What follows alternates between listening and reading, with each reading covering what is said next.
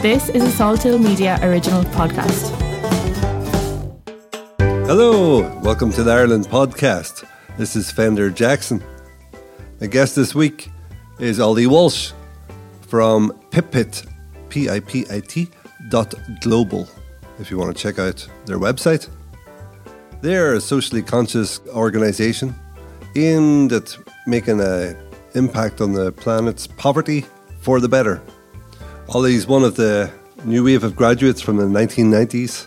It was in university that Ollie started reading a lot on world affairs, which he still does, social justice, geopolitics, all that stuff. Outside of his day job, this is still of great interest to Ollie. There's a couple of calls to action on this podcast for policymakers and for venture capitalists / partners. So it would be great if this conversation were to lead to some change somewhere for the better. You'll hear my attempts to keep up to speed with what Ollie's talking about. And I do drop the ball a couple of times, but it's still in there. It's a conversation. I was saying to Ollie afterwards, this podcast is almost like a conversation inside a bar, and the person asking the questions is just a regular guy, except there's no alcohol. Not yet, not too much. If there has been, I didn't notice any. Anyway, let's go to that barroom chat without the booze. Band, wrap it up.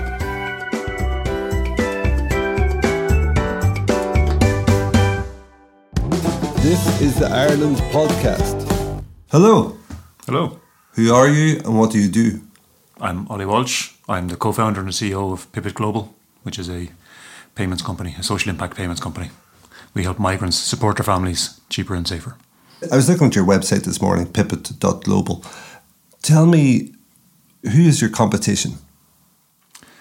Our competition really is Western Union and MoneyGram and those kind of companies. So we started off as a financial inclusion company. I have two co-founders, Julian Callahan and Rory Ryan.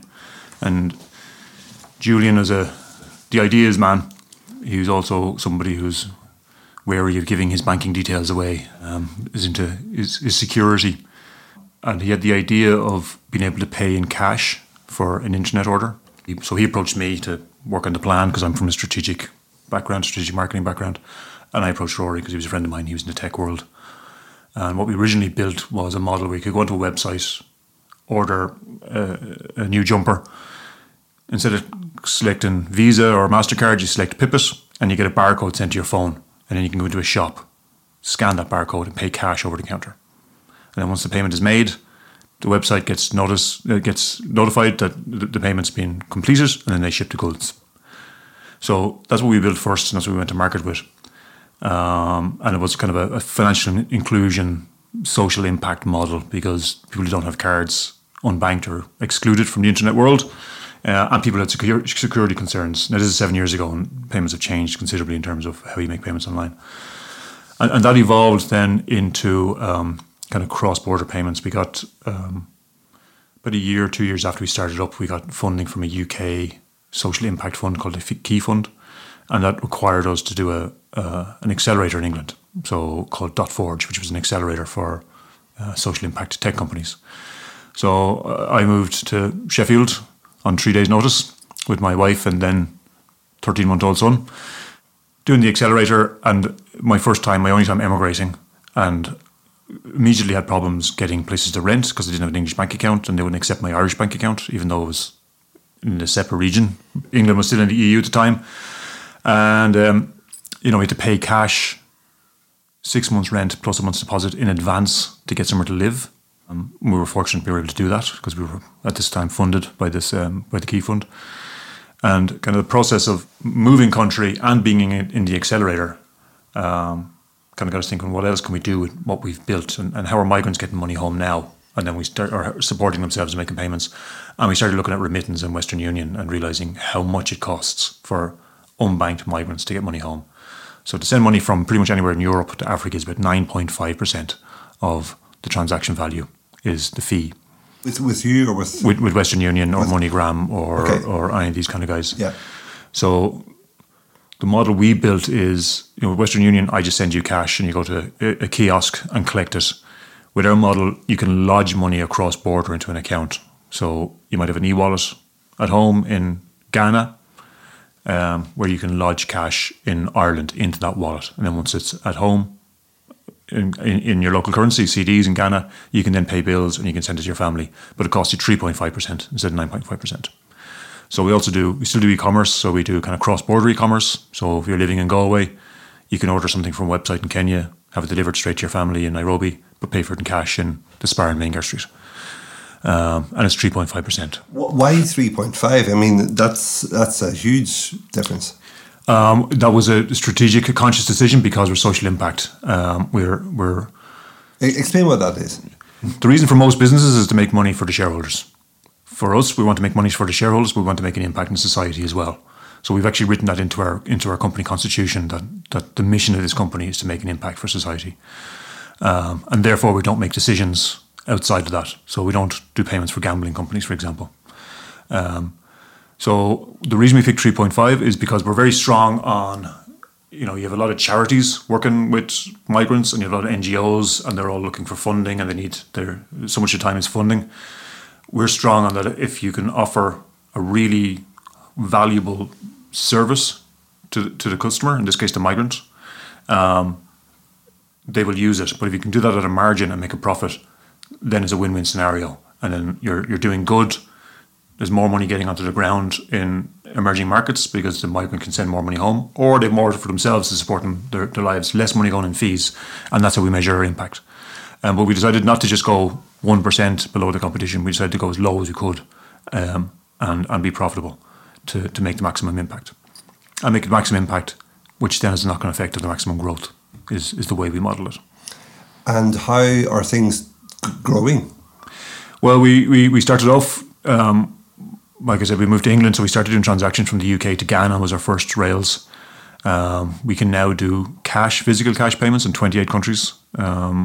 Some in like Ireland, England, France, Germany, but 18 countries across Africa and 10 in Latin America.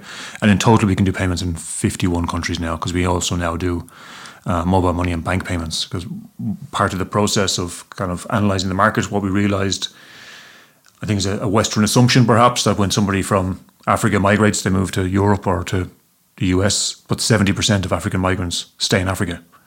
And it's actually more expensive to send money cross-border within Africa than it is from Europe to Africa. So we do cash payments, like Nigeria would be one of our biggest markets for cash payments.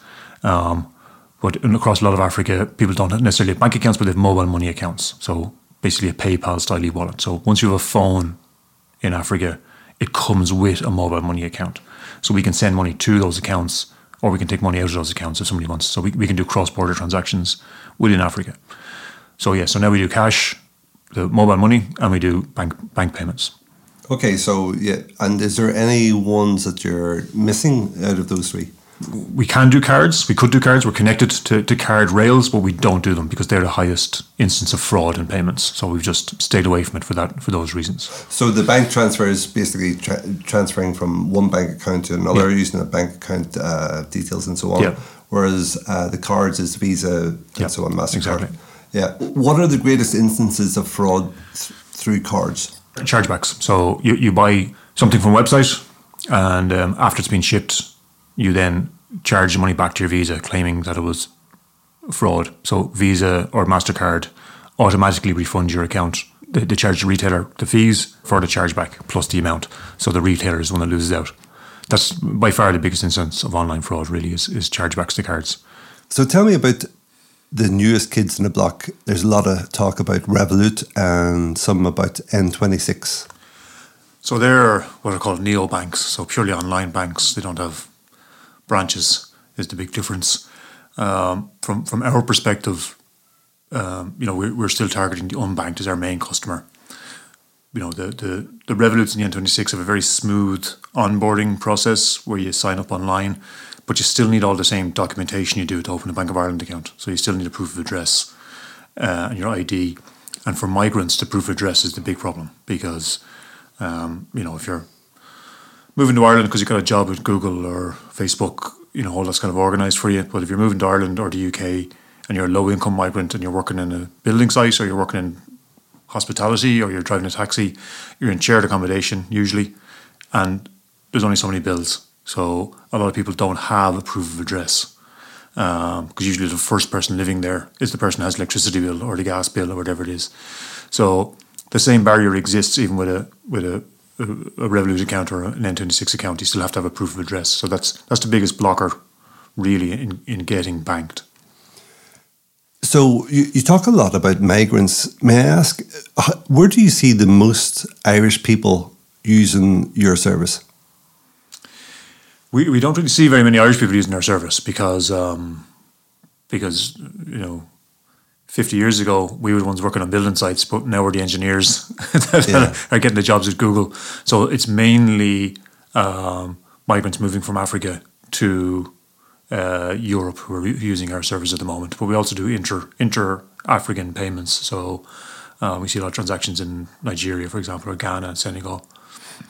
Whenever I was living in China, I heard Western Union all the time. I didn't hear Pipit so much. In fact, I don't recall hearing it once. It may have been in conversation, but how are you getting the message out there that you exist? So we're a B2B brand. So our platform at one end is connected to payment types, cash, bank and mobile money. And the other side is connected to merchants who could be e-commerce or e-wallets or billers. Or we can also do banks. So the customer in this instance is a customer of our merchant. So for example, say Flutterwave is a big African payments institution. Their app is called Send. So we provide payments for Flutterwave in France, but the customer account is with Send. So the customer doesn't necessarily know they're using Pipit.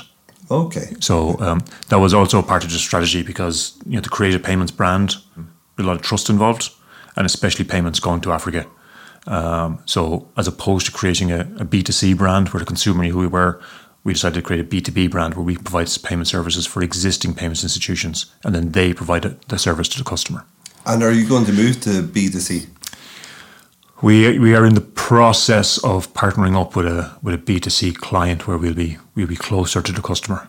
From an investment perspective, investors kind of say, well, B2C is too expensive to build, but then kind of B2B2C, you're a step removed from the consumer. So we're it's a tricky space sometimes because you're relying on somebody else to do your customer acquisition, to consumer acquisition. That's the model we're working on. Mm-hmm. What did you do to get into this type of work? Well, my academic background is strategy and marketing. I have my degree is from Athlone. What was Athlone RTC? 30 years ago, I suppose. A degree in international marketing, and then I have a master's from NUIG in strategic marketing, and I've 2 postgrads in entrepreneurship and innovation as well. I kind of the route I went was, I kind of got to the end of my degree, and you start getting these graduate packs, and it was for all the big corporates, and I kind of had a sudden realization that I'd a degree in something I really enjoyed, but I didn't want to work for any of these companies. So when I finished college, myself and a friend of mine, Mark Donner, opened a comic shop in Galway called Needful Things by way of not getting a real job, but getting a bit of experience at the same time. Does that still exist? No, we ran it for 4 years. We opened it in 94. We closed it in 98. It was originally in Middle Street in Galway, and then I moved into the Air Square Centre. Through that process of opening that business, I kind of met a lot of business people in Galway. And then I started getting work to do market research for people into business plans, into strategic plans. So I kind of got to the stage where the 80-20 rule kicked in, where 80% of my income was doing plans, and it was 20% of my time. And the other part of that ratio was being in the shop.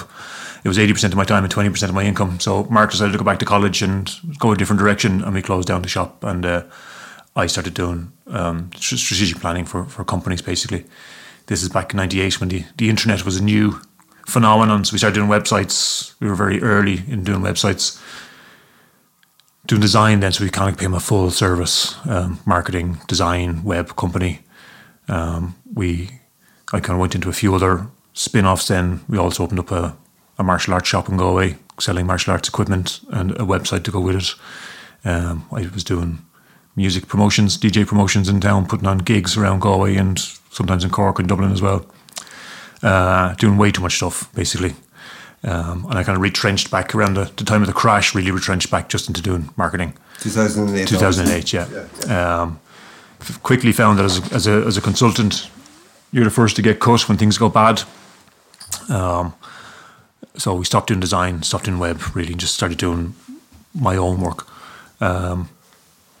So that kind of, and I also had my dad's an engineer, so we had a company. My dad, Paul, is an engineer.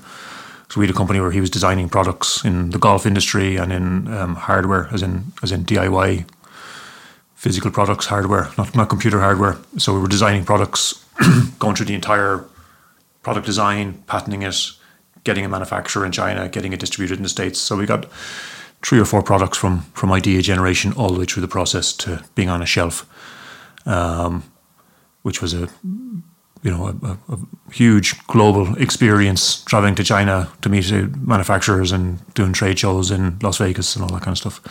So, by the time Julian had the idea for Pipit, I had a lot of experience in going to market with products, with strategic planning, with global footprints. So it was really when Julian kind of approached me with the idea, my initial thought was like, this is a really good idea. And then we did the plan and thought, this is actually a really good idea. So let's actually do this.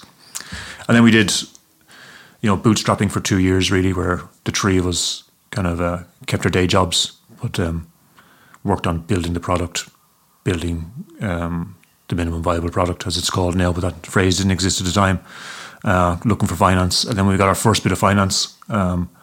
Myself and Julian went full-time. And then when we got some more finance, Rory then went full-time as well. What year was this then? It was 2015. Okay. So it was probably 2013, I'd say the company was formed. And then 2015 was when we got the first round of funding. So, yeah. So as a result of the funding, they obviously own part of the company. Yeah. Yeah. And have you had more funding from that company or other companies? Yeah, for a while I was kind of dual tracking, working other things, but for the last 5 years or 6 years, it's been Pipit. Although I do occasionally do some consulting as well. The financial life in a startup ebbs and flows. So now and again you have to turn on the consultancy just to make sure everything adds up. So yeah, in total now since then we've taken in about €2 million in funding. Wow, a lot of money that's sloshing around. Well, when you get your first funding, like the first funding we got was €100,000, and we thought this will last us forever. Yeah. And then a couple of years later, you're getting 500,000, thinking this is only going to last 6 months. Wow. So then suddenly you grow your team, you get funding, and you grow your team, and people get to be paid, and then you need more office space, and everything becomes more expensive, and so there's it's a constant kind of cycle of looking for more funding. And as a CEO, your role kind of changes. You spend a lot of time looking for funding, and then once you get it, you spending it, and then looking for more. And because there's kind of a, the US model, the Silicon Valley model is that you should never be making money in a company. If you're making money, you're not growing fast enough. Is their model? You should be always looking to get investment to grow faster, which is kind of I would imagine kind of Amazon started that model really with their model was just to get more and more investment. I come from a building background, so I've seen recessions hit that sector and how they can be caught with their trousers down because they've overinvested, and they're millionaires many times over. And then what happens is the market turns, everybody's looking money back, and they've got to shell out. So yeah, exactly the same happens in the tech world. You've seen it now recently where Stripe and Facebook and LinkedIn and all these people have let off thousands of people around the world. Stripe took in, I think, 2 billion in investment at a 90 billion valuation, and the following week let off 10,000 people. It's that kind of model of just trying to grow all the time, which isn't sustainable, obviously, because once there's a downturn, they have to let people go. So, coming from a kind of a pretty lean tech company position, it's hard to know where this money goes. Sometimes, yeah, you see it all the time, and the investment cycle goes with that, where you see kind of investors, when there's a crash, the investors turn their focus to startups at that stage. When it's growing, they put all the money into what's growing. So the Metas and the LinkedIns and the Stripes of the world. When there's a crash, they then turn their attention to startups because they can get better value and instead of investing 10 million in one company, invest 1 million in 10 companies, with the model that one of those will be hedging their bets. A big return. Yeah. So I think that with the kind of VC venture capital funding model is, for every 10 you invest in, 7 will crash and burn, 2 will do all right, and 1 will be a star. Mm-hmm. So how many employees do you have? 6 for the moment. And how many offices do you have? So I see on your website you got addresses in England, Ghana, Canada, India, Nigeria. Are they just addresses, or are they actual physical offices? They're partner companies. So a big part of our strategy, because we're so small, is to partner with kind of in-country entities that can support us, and we support them. So like our office address in Nigeria is a company that helps us build introductions and network over there, but we provide them services as well. We've a very collaborative model to growth, and which I think the industry is coming around to. Kind of when we started, it was very competitive. It was a win or lose kind of scenario, whereas now a lot of companies are, when you dig into a lot of companies, they're kind of offering each other services. So most of the companies we have big partnerships with, they provide us payment services in some countries, and we provide them payment services in other countries. And then we kind of we can represent them here in Europe. When I say here, I mean Europe, and they can represent us in market, whether it's India or Canada or Ghana.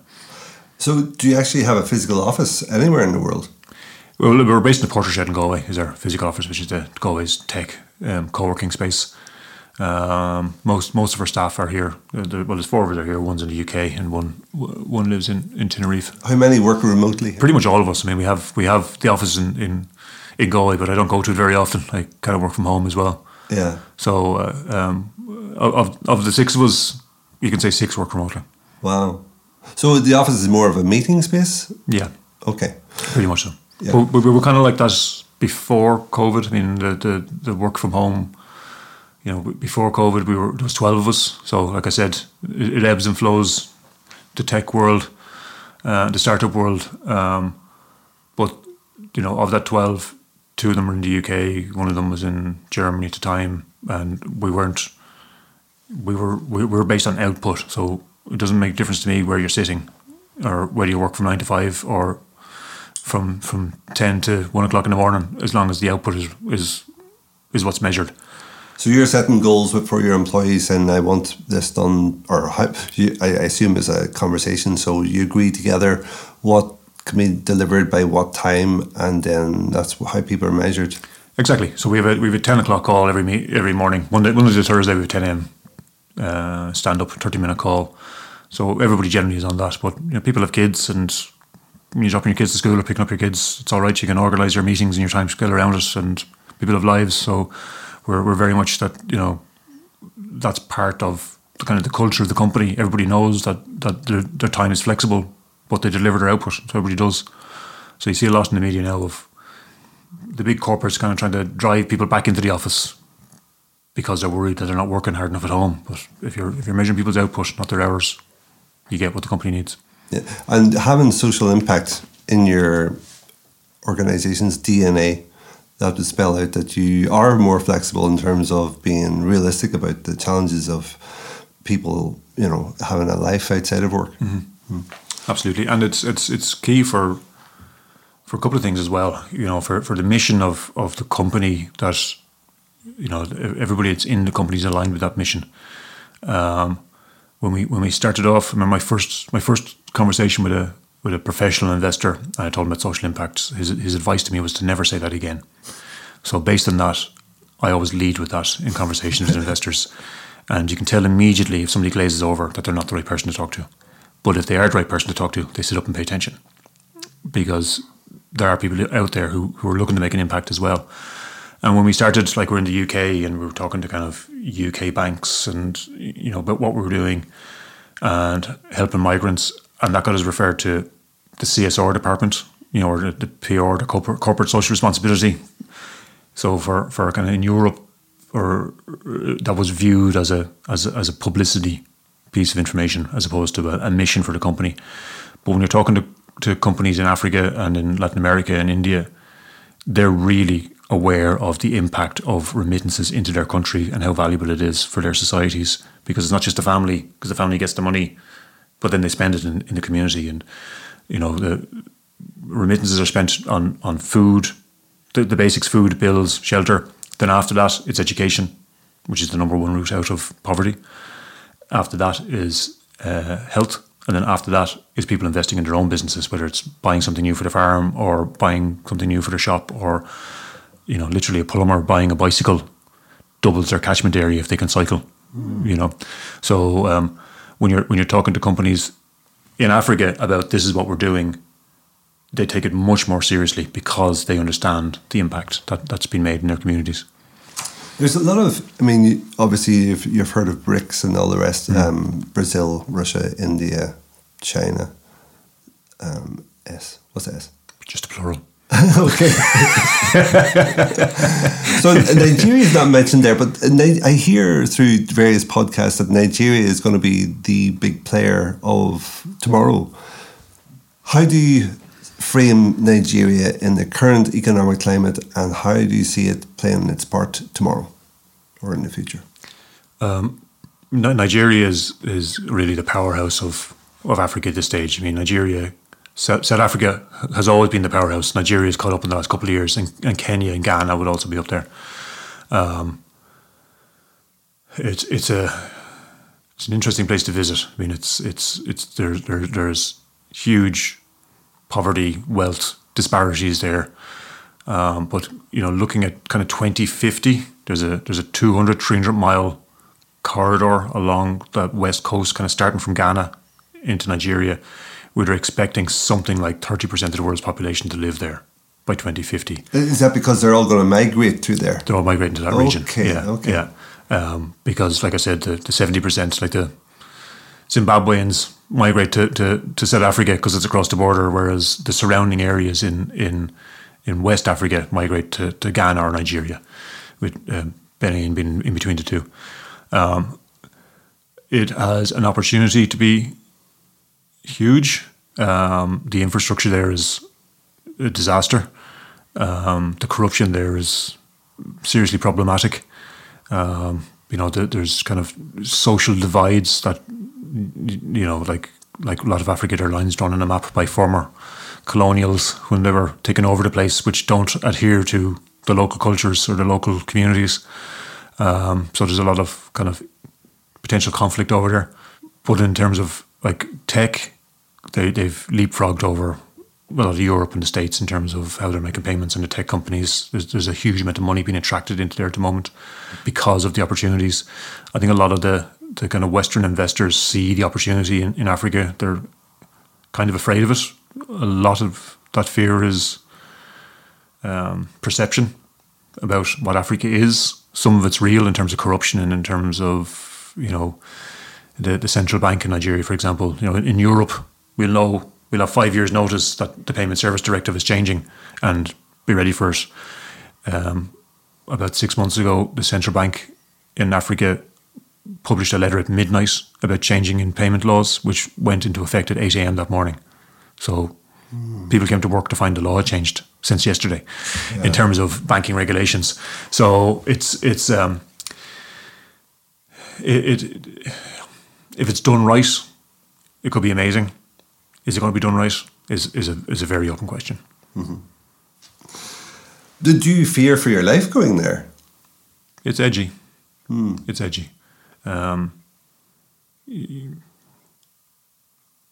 you have bodyguards or any other quick? No, we don't. A lot of the Westerners you see over there will have bodyguards. I kind of went to, like, we organised with the companies that we partner with over there to organise a driver for us for the week. So we have the one driver all the time, so we're not getting taxis, we're not going with anybody we don't know. Yeah. We're always with somebody that is a reliable person. But my feeling was that security kind of attracts attention. Yeah. So you do see kind of a lot of kind of blacked out SUVs zooming around the place with escort cars and that kind of thing, and a lot of Westerners with armed guards, which is kind of more unsettling for everybody else than it is settling, I think, for the person. But no, never gone the security route. But you wouldn't rule it out for the future, though. Well, I wouldn't rule it out. No. What are the challenges of setting up in Ireland? I don't know if we want to zoom out and just think about the fintech world in general. There's a lot of positives first, I would think. I was going to get on to that. Well, let's start with the positives. Let's start with the positives. Okay. Yeah. The positives, there's now a really strong ecosystem in the country for tech companies, which is, partially the result of, the ITA's FDI, foreign direct investment policies, bringing in LinkedIn's and Facebook's, or going back in Galway, going back to digital in the 80s, manufacturing computers here and Dell when they were in Limerick. Was a lot of that to do with the corporation tax being so low? Undoubtedly. But, the other part of that is, the decision in the 80s to make education, third level education, essentially free. So, at a time when, I started college in 1990, when there was not a whole lot of employment and, people went to college, for want of something else to do sometimes. But that has ended up with a highly educated market for people.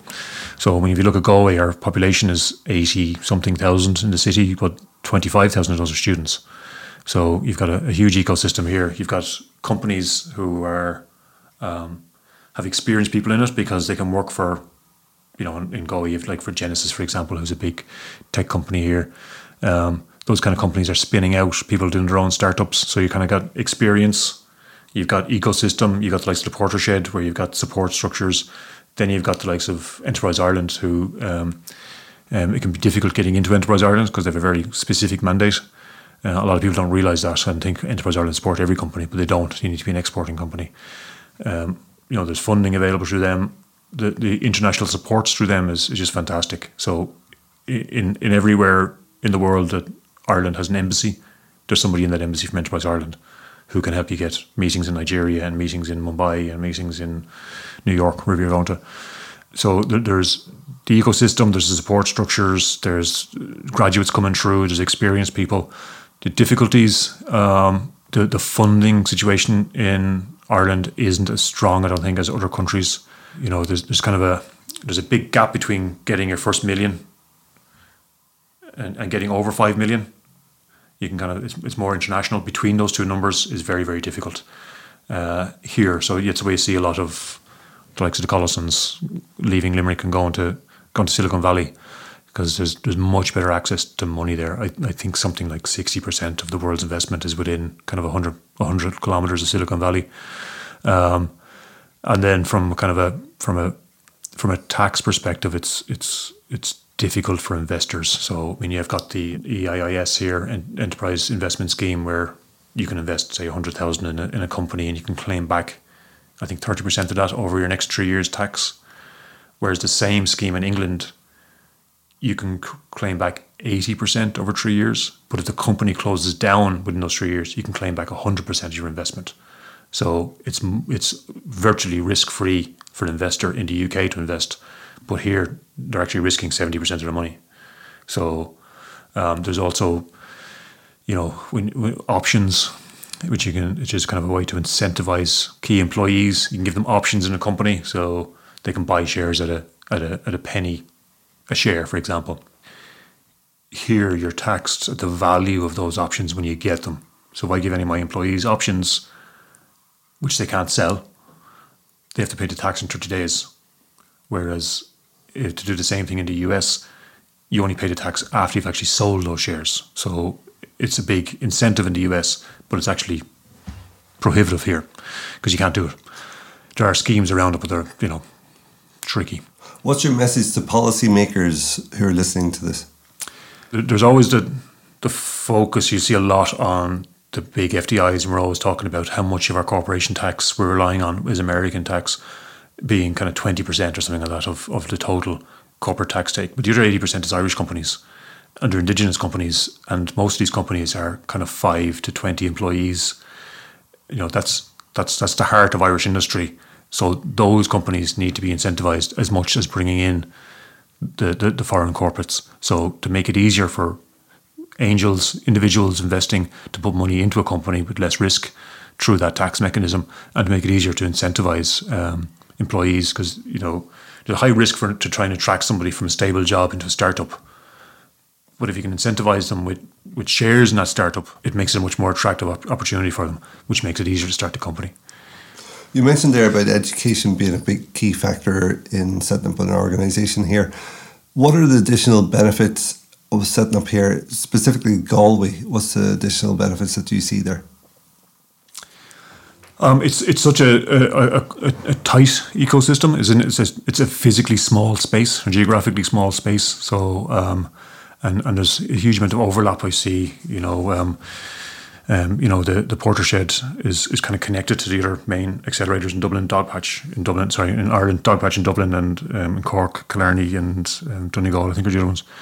Every Friday, the first Friday of every month is called First Fridays. There's mentoring sessions for startups. So in the Portershed? It alternates around the country, but okay. So if it's in the Portershed, I go into the Portershed, but I do it every first Friday of every month. Okay. I do it remotely if it's in Dublin. Yeah. The NDRC, which is kind of the national digital something, they kind of run the accelerator in the accelerators in Ireland. 3 weeks ago, they had like a 2-day event in the Portershed where people just came with ideas. Some of them are well advanced, some of them are just people who wanted to be entrepreneurs, and they had 2 days of workshopping, presentations, and then mentoring, and then there was competitive pitches at the end. There was, I would think, there's probably 20 volunteer mentors there over the 2 days, sitting down with companies for 30-minute windows, giving them advice, pressure testing their ideas. Those kind of services are absolutely, vital for startups. You come in with a good idea and you have some old warhorse pressure testing it for you, and then getting up on stage and doing that kind of investor type pitch to present it to a group of people and get quizzed on it. Is a real good experience for startups. So you've got those, and there's other kind of Enterprise Ireland style events and programs that kind of before you get to the stage where you're Enterprise Ireland ready, where you can learn more about a business. So from my consultancy years, what I realised is, I'm kind of unusual that my qualifications are in business and strategy, and I work in strategy. Most people in startups are, area of expertise. They're like a software engineer who has a good idea and starts a company, but they don't know how to run a company. Running a company is a skill by itself, and that's kind of a lot of what you learn in the accelerator. So a software engineer might know how to build a product, but not how to get it to market, not how to get investment, not how to recruit, and these kind of skills are what you learn in the accelerators.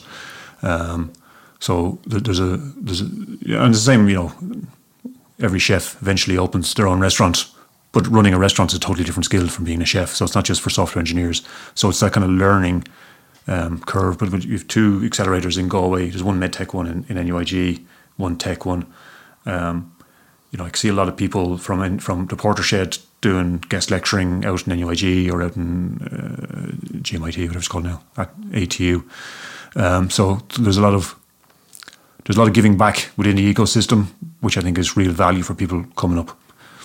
And even people like me who are, relatively experienced, there's always somebody here I can ask a question to as well. The flip side of that, what are the challenges of being specific to Galway? It's a kind of it's a satellite city. So, a lot of the activities in Dublin, like when I did the accelerator, we were in Sheffield, which is up north. A lot of the meetings we had to do required getting the train to London, and the first question was always like, "Why are you in Sheffield? What's that all about?" But then you see it as well. There's a lot of Chicago connections in Galway. Funnily enough, our investors, our VC is Chicago based, and some of our angels are Chicago based, and we're working with financiers who are Chicago based. But Chicago is kind of similar, that it's not New York and it's not Silicon Valley. So Enterprise Ireland have a focus on what they call the regions, meaning not Dublin. So by being in not Dublin, you're not Dublin. I think that is one of the downsides. Obviously, we've relatively close airport, but you don't have a direct airport and those kind of connections. And so I think just being a satellite city has its own disadvantages. So we could do with a high-speed train going from Dublin to Galway. You could do a high-speed train. Like when you could fly from Dublin from Galway to London, it was great. You know, it was so much easier. But you know, when I think one of the first mentoring sessions I did through the Enterprise Ireland in Dublin, I was kind of talking about us targeting Dublin, and all the mentors said, "Why would you target Dublin when London is so close?" You know, so there's always a bigger city. There's always somewhere that is potentially better. But you know, the pros of being in Galway, I think, outweigh that. You know, plus you know, let's add the quality of life in Galway. That it's such a small city that you're 20 minutes drive from the beach or the countryside, or you know, there's the vibrant arts and the crack. I was going to ask if the crack was a hindrance, you know, but it's two sides of a blade, I guess. Well, I think you'll find, and this is anecdotal now, that a lot of the people that go to NUIG want to stay in Galway, is what I find. Whereas when people go to other universities, they've done that and they want to move somewhere else. So I think the life in Galway helps retain staff, and you know, we have our own traffic problems and all that, but it's not comparable to traffic problems in Dublin, and it's certainly not comparable to Lagos. So I think the balance is that classic work-life balance exists here, or it can exist here if you make it exist, more so than in the big cities. Yeah. You mentioned COVID earlier. So how did COVID impact your industry and your company? Again, there was pros and cons. We obviously saw a drop in transactions because people weren't going anywhere. People weren't working. It was difficult to send money home, physical cash home. We did see what we could do was we were able to kind of focus on building our network. One of the big differences was before COVID, a digital signature wasn't legal anywhere in Africa, so you had to physically sign a contract. And they very quickly, which meant I had to go to Lagos to sign something, or it took weeks because you had to federal FDX, whatever it is, documents around the place and all that kind of stuff. But it generally required going someplace to sign agreements. Digital signatures became legal, so we could really accelerate getting things signed. It did slow down integrations though, because a lot of people were working from home, and everybody was working from home. But a lot of our merchants in Africa are payments institutions, so they're secure institutions in terms of internet security. So while they had people working from home, they couldn't really implement anything because they couldn't remote access the core servers. So we kind of had stuff built, but we couldn't deploy it. So it kind of meant we had a kind of a big pent up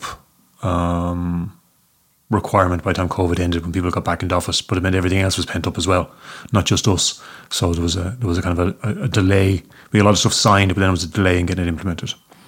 It also meant that I spent a lot less time on airplanes. I dramatically reduced my carbon footprint, which was a good thing, and reduced my time away from family, which is also a good thing. You know, the trips to Lagos and Mumbai and these places is very exciting. It's very expensive. It's very time consuming. It's very tiring, but it's great being in these places. The trips back and forth to London every week or every second week are not exciting. They're just tiring. So there was a kind of a culture of, you know, come and meet me for a cup of coffee and we'll have a chat. So you're kind of flying to London, trying to get 5 or 6 meetings in a day, which are different coffee shops around the place, and get back home. Whereas it all switched to Zoom during COVID. So after COVID, you know, the question started, when are you in London again? And the answer was never. And I was like, oh, okay, well, we'll just do it online. So that requirement to meet for a coffee and a chat was removed by COVID. So since COVID has died down, I think I've only been in London once, maybe in the last 2 years, where I was kind of at least twice a month for the previous 2 years. My brother's a salesman, and he's based in England, and he would have been driving 300 to 500 miles a week, and with COVID, it just switched to WhatsApp. Just WhatsApp and video, and he says that even today, it's still all WhatsApp. So in many ways, it's sort of streamlined his business. So you're saying something similar? So, yeah, absolutely. If it would all be on one platform, it'd be great. But it's we find in Africa, everybody wants to use WhatsApp. The US, they're still using Skype for some reason.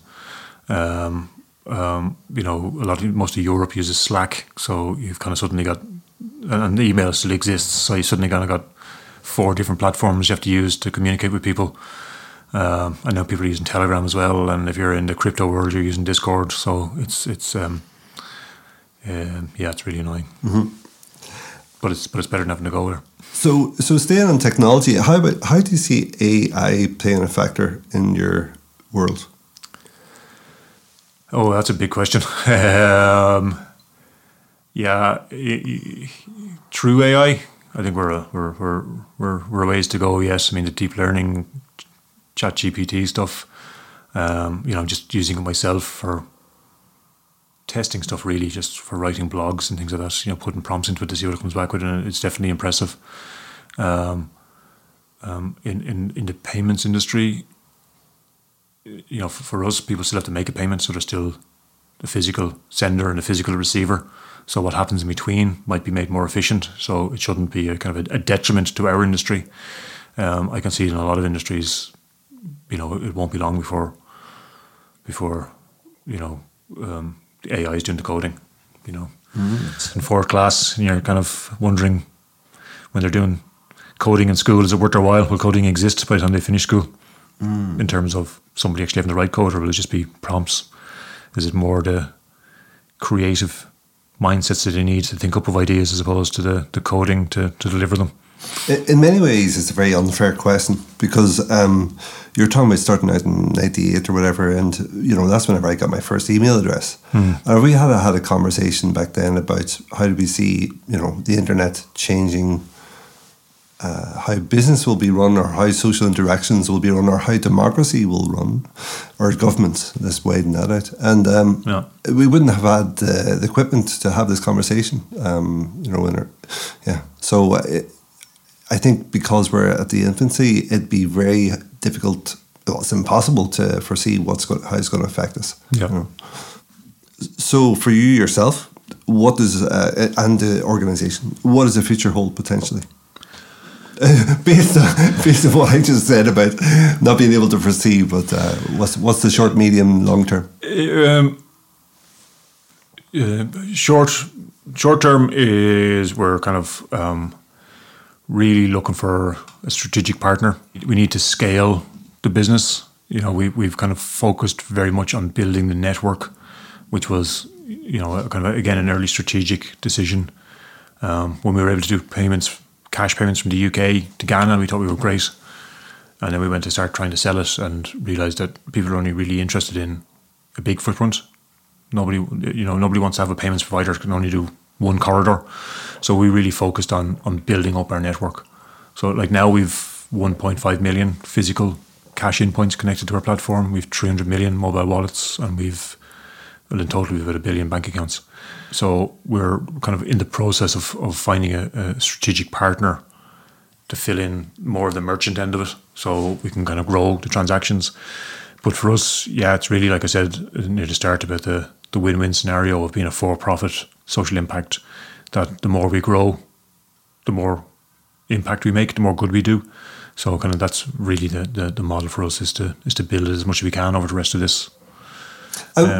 Sorry to interrupt. Just on the social impact, where does that money go to exactly? Does it go to the Irish government, European Union, or how does that work? No, to the family at home in Lagos or wherever the money's going to. But who's running that? In terms of how does that money get filtered down, and who's processing it? Well, it's us. So when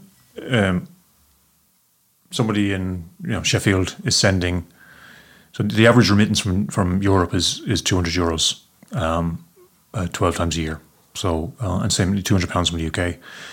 If you're sending out Western Union, it's costing you £19 to send it home. With us, it's costing you £7, and that difference is either the migrant sending the money has it to support their own lives, or the family at home gets an extra €7. Okay, right. And so I mean, €7 is not much. In So the social impact is the difference in the percentage. Yeah, right. Yeah. So it's, but I mean, the difference, the UN difference between extreme poverty and emerging from poverty is 75 pence a day. So €7 extra a month on the ground in Senegal or the Ivory Coast makes a big difference. Forgive me, I was thinking the social impact was coming out of the 3.5%, but it's actually coming out of the 6% that you're charging less. Yes. Okay, that's where I was confused. Yes. So, sorry, you were saying about your short, medium, long-term plans. You're looking for a strategic partner. Yeah, so it's all about scale. So I mean, we're quite advanced in the process of finding a strategic partner to grow with, so we can grow our team. So when you're kind of talking, there's kind of two types of investment, really, I suppose, at our stage. There's a VC investment, which is just cash. Cash is great. But a strategic partner, strategic investor has other network. They have merchants, they have staff. So we're looking for a company, as opposed to trying to recruit 10 more staff and create our own marketing campaigns and all that. We're looking to partner with a company by way of strategic investment. So they would invest in Pivot and then grow as part of that network. So that's kind of the way that most growth in the industry is going at the moment, is kind of strategic investment and strategic acquisitions, and ultimately we're obviously looking for a kind of a social impact minded company to do that with, and then the medium long term is to grow that as much as possible over to grow the amount of transactions in the network we have, but then also to grow the network as well. So we have payments in the Philippines, but that's the only Asian payments we have, for example. We don't have payments at the moment in the US, which is the biggest sender of remittance in the world. We don't have anything in the Middle East, Saudi and UAE being the second and third biggest sender of remittances in the world. So there's big chunks we still need to bite. And what's the biggest barriers to moving into a new country? Generally licenses.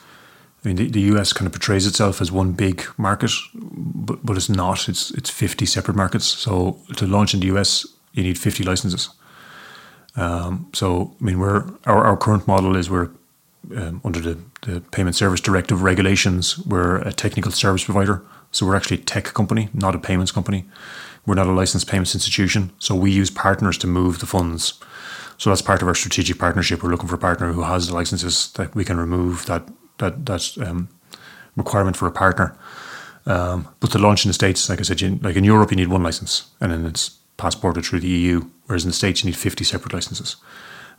So we are talking to some partners over there who we can collaborate with to do payments. In the Middle East, I mean, in UAE, you have to have a local entity. You have to have local staff. You have to have local licenses, but also like local visas for your staff. So setting up there is expensive.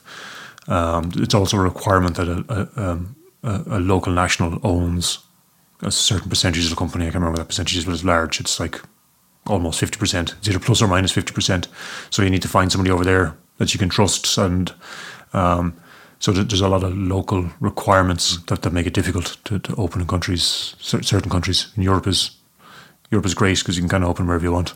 Mm-hmm. Part of what we do then is in Africa, kind of we're partnered with payments institutions like Flutterwave, like Cellulent, like PowerPay, that can kind of process transactions on our behalf and then settle them on our behalf as well. So what do you want out of this conversation in terms of if the right person was hearing? So policy, we were talking earlier about, I can't even remember what we were talking about. We never talked more about supports for startups. There's a lot of ecosystem supports there, but the actual financial supports could be improved greatly. I mean, there's I suppose there's probably 6 or 7 active VCs in Ireland, most of their money is coming from Enterprise Ireland. So it's kind of the same pot of money that's circulating, would be my opinion of it. But to make it easier for individuals to invest, make it less risky for individuals to invest in startups, financially risky, would be good. We're always looking to talk to strategic partners interested in impact. I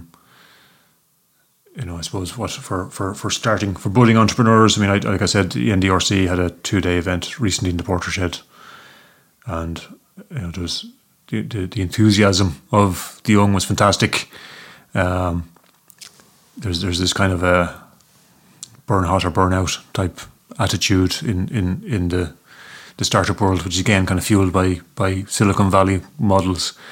I did it myself, where you're kind of double jobbing or triple jobbing and running a company and working elsewhere to make a living. The wellness industry is starting to come into that now. For budding entrepreneurs,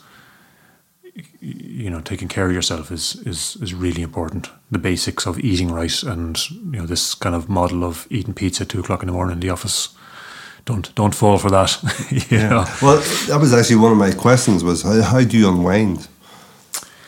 Well, I've a fairly strong Tai Chi practice, so I've been practicing Tai Chi for about 21 years now. In Galway with Niall O'Flynn, the Chen Tai Chi Ireland. So I have a class every week, but I practice every day. So you're a student or a student? Yeah. Okay. No, yeah. So and then we train. And Niall's a teacher, is it? Niall's a teacher, yeah. Okay. So and our school trains under a Chinese Grandmaster Wang Haijun, who's here last weekend. Actually, he's here 3 or 4 weekends a year for seminars. But that's part of the morning routine. For any budding entrepreneurs, I recommended it to a few people at the event. Rory Prendergast, who's a local entrepreneur, he's a book called The Game Changer Formula, and it's the importance of the morning routine and what that is, and your exercise routine. So I've up at 7 and Tai Chi, and then I walk my son to school, and then I go for a walk down the pier. So I've kind of get home by 8:30, but I've done like an hour and a half's exercise at that stage, and then start work at 9, and you kind of start with a clear head, and then I do essentially clock out at 5 o'clock. Sometimes I have to work afterwards, but not as a rule. And then it's family time and spending quality time with my wife and 9-year-old son.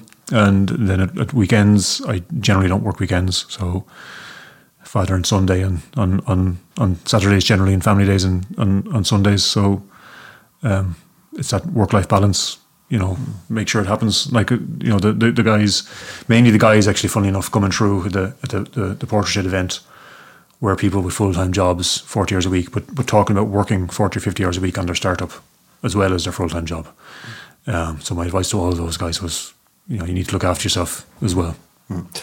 Sorry, that was like a segue, because you were talking about potential listeners to get out of them what you would like to get out of them. So anything else on the shopping list? Shopping list, yeah. Well, it's for us. We're always looking for partners. We're always looking for strategic alignment. So, and we're always looking for investment. Like I said, strategic investment is more value than cash. But startup world is always looking for cash. So any VCs out there want to talk to me, give me a call. But yeah, impact companies, strategic partners, how we can grow is what we're always looking for. Right. And the Portershed, first Friday of each month, is that an open event? Can Joe Public go to that? It is. You need to register with the Portershed, but it is, I think, yeah. I'm trying to think where the Portershed is. Where is it? Well, there's 2, but it's actually 3 buildings at the moment. It's on Lombard Street, the same street as St. Pat's School. So okay. The car park there, the building either side of the car park is Portershed 1 and 2. Okay. So they do a lot of talks and tech events and hackathons and all this kind of stuff. So there's kind of always events on in there where you can go and listen to an industry expert, or you can go and... So that new building is a Portershed? Yes, it used to be the City Tribune office. Okay. Yeah. Okay. Sorry, I interrupted there. Yeah, so there's always events in there. I would think there's probably 20 events a month in there, where you might have an industry expert giving a talk, or you might have... they had a gaming hackathon recently, where 2 days where people came into groups to create games. Obviously, the gaming industry in Galway is growing, with quite a few of the big game companies in town. Romero and EA's are in town, but also some local startups as well. So they're kind of really the centre of the ecosystem. I think you can just check their website, and most of the things are available for people to go to. Yeah. Ollie, I've exhausted all my questions. Is there anything else that you would like to say? I think I've exhausted all my answers. We did well then. Yeah. We're ready for a lie down. Yeah, maybe. No, it was good. It's good. Thanks for the opportunity to talk. Well, no, it was very informative, and you're a very good talker, actually. You know, whenever I'm listening, I'm already doing the editing in my head, you know, and I don't think there's much editing required in this conversation. Yeah. You know, I really think that's part of the Irish skill set in terms of international business. Is we're good talkers, but we're good relationship builders as well. You know, there used to be a thing called relationship marketing, which I don't think exists anymore. It's probably called networking now, where it's like building relationships with people is how you build business, and that's a natural skill that the Irish have, and you can see it internationally. When you're traveling abroad, and especially actually when you travel abroad and you meet other Irish people, they will go absolutely out of their way to support you and help with introductions and help as much as they can. But yeah, that's the gift of the gab is definitely a skill set that's really useful in business. Did you kiss the Blarney Stone? I have done, yeah. I didn't. It's quite a weird experience now, to be honest with you. I'm afeard of heights, so all my siblings did it, and I couldn't do it. Yeah, I think God knows what would have happened if I had it done. I think you'd be all right. Okay, Ollie, go to my Elgit. Paul Gerard. Slán. This has been a Salt Hill Media original podcast and production.